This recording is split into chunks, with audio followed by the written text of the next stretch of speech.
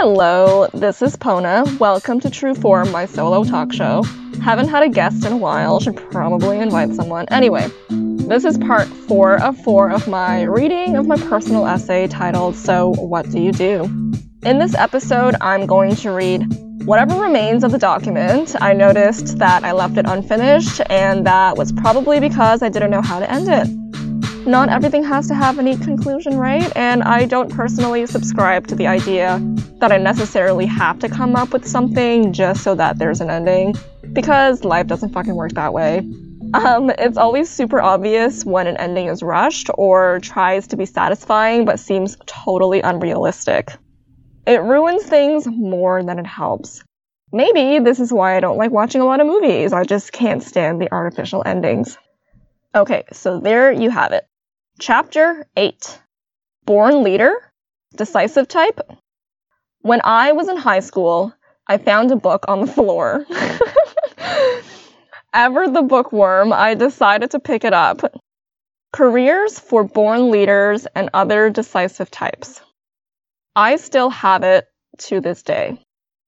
I wasn't super interested in the topic, and I could have returned it to the school library. But something about it made me take it home instead.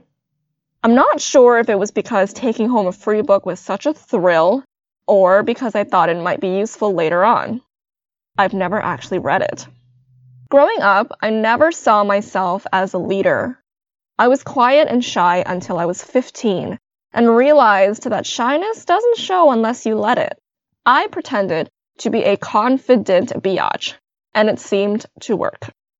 Turns out, I had things to say, but I was always just too afraid to say them.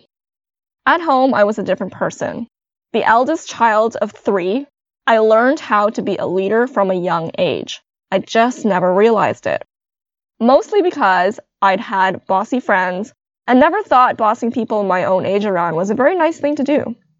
Sisters, however, are totally different. Having this book kept the idea that I might be a born leader alive in my head, even if I didn't really believe it at the time. I guess it was a dream. My dream was to become a leader one day. In my early 20s, I found that I didn't have to boss people around to get them to do what I wanted. I just had to be the one person who was organized and knew her shit. People listened to me. Also because I don't try to position myself as superior or try to incite fear. I've had too many bosses like that I've always known I didn't ever want anyone to hate me the way these bosses were feared and hated at the workplace. The fact that this book still remains in my tiny bookshelf is a wonder. There was a time I had too many books that my mother made me move most of them to the basement. I moved a ton of books that I love to the basement, including my entire Harry Potter series. But somehow, Careers for Born Leaders and Other Decisive Types made the cut. I suppose I still thought that I might read it. Note that I graduated high school 10 years ago. I always thought that if I ever made it to the top, it would be through getting promoted until I couldn't get promoted anymore. Seems logical, right? Starting my own business where I'm the boss by default never occurred to me as something that was possible. They didn't teach entrepreneurship in school, and if they did, my apologies, but I had no idea. I was probably not interested enough to care because I didn't think that I had the chops. I remember there being grants for students who were interested in starting their own businesses, but obviously you already needed to have an idea to pitch for them to fork over the funds, which I did not. The other half of the title of the book is Decisive.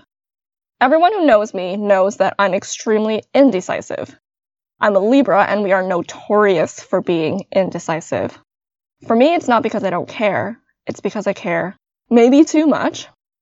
I care about what happens if I make the wrong decision. I care about missing out on opportunities, and as I get older, I started to care about how my decisions would affect others.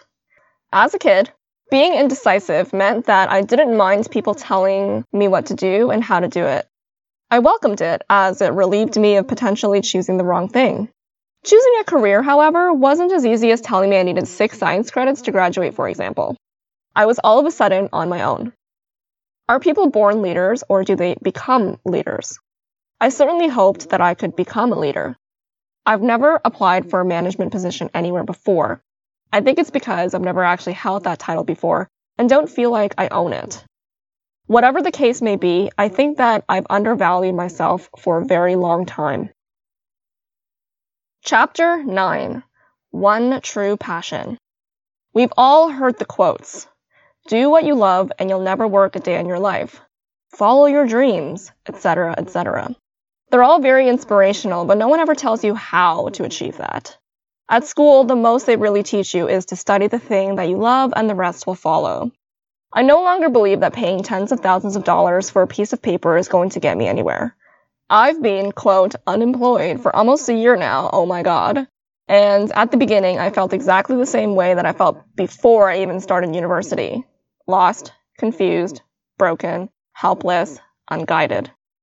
I'm the kind of person who needs mental stimulation at all times. I cannot watch TV shows like Downton Abbey and Gilmore Girls because I need to be at the edge of my seat. I can't focus on the same thing for too long because I'll get distracted by some other shiny new object.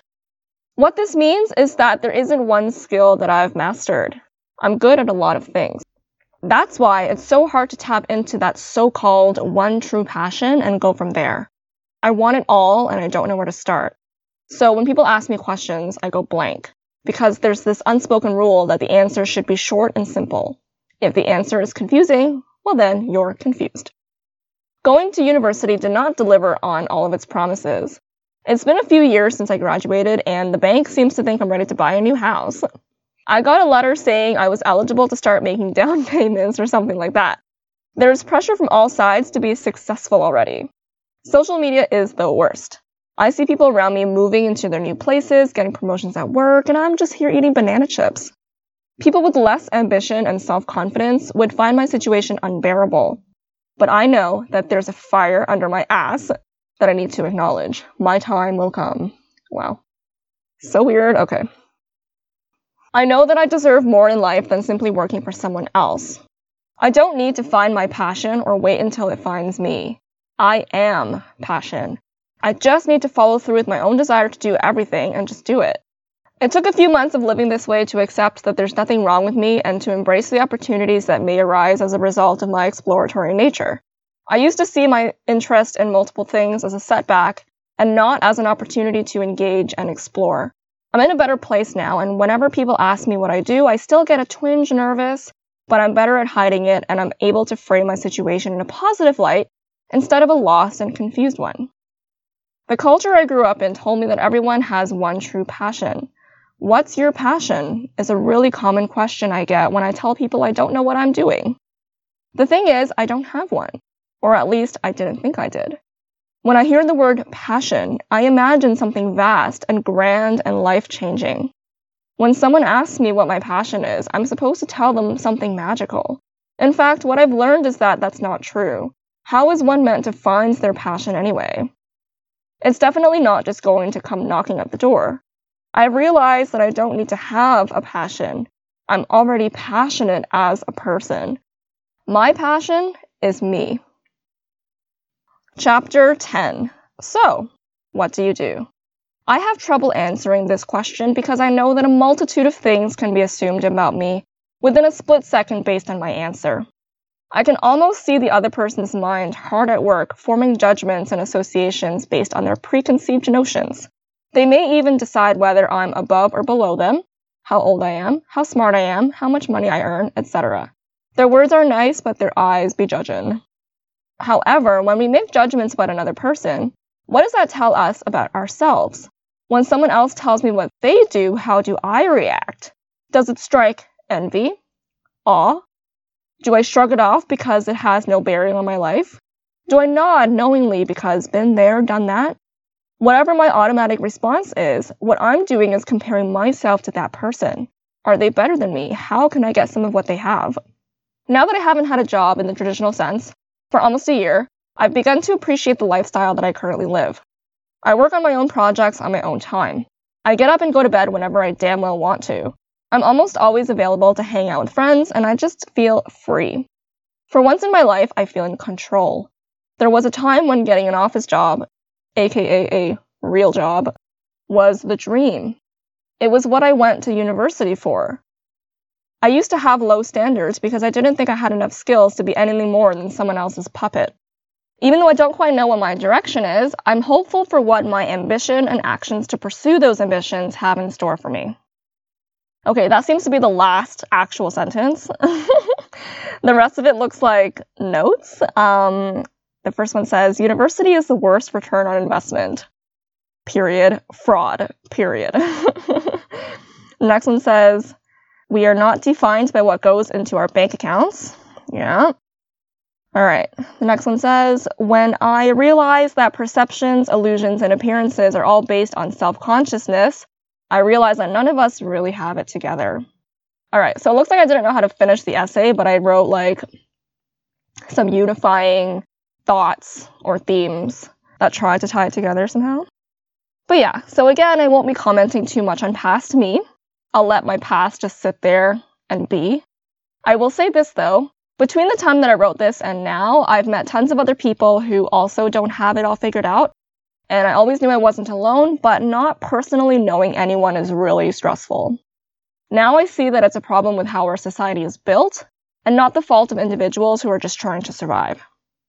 I saw a post on social media that says, the greatest scam capitalism ever pulled was convincing us that a job was a part of our dreams. The greatest scam capitalism ever pulled was convincing us that a job was part of our dreams. Let that sit for a while. Let us realize we've all been lied to, deceived, tricked into thinking we had to choose a profession in order to achieve greatness. We're taught that working really hard and being busy all the time is a good thing. We're forced to be marionettes from the day we're born by people constantly asking us, what do you want to be when you grow up? Constantly driving the idea into our heads that we have to want to be something. To be. The verb to be instills in us the notion that what we are equals what we do. That we are nothing unless we are doing something, but not just anything. Something that is seen to be valuable, either financially or socially. How do we as a culture agree on what's considered valuable? These things are socially constructed as well.